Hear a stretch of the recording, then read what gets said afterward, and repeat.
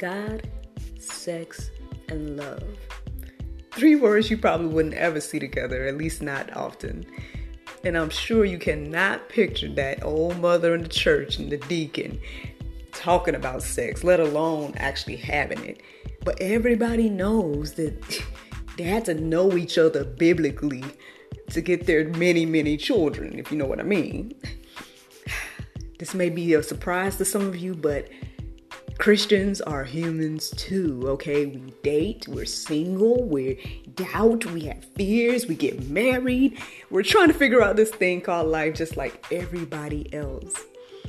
So for an open conversation about God, sex, love, and everything in between, check us out at God, Sex, and Love.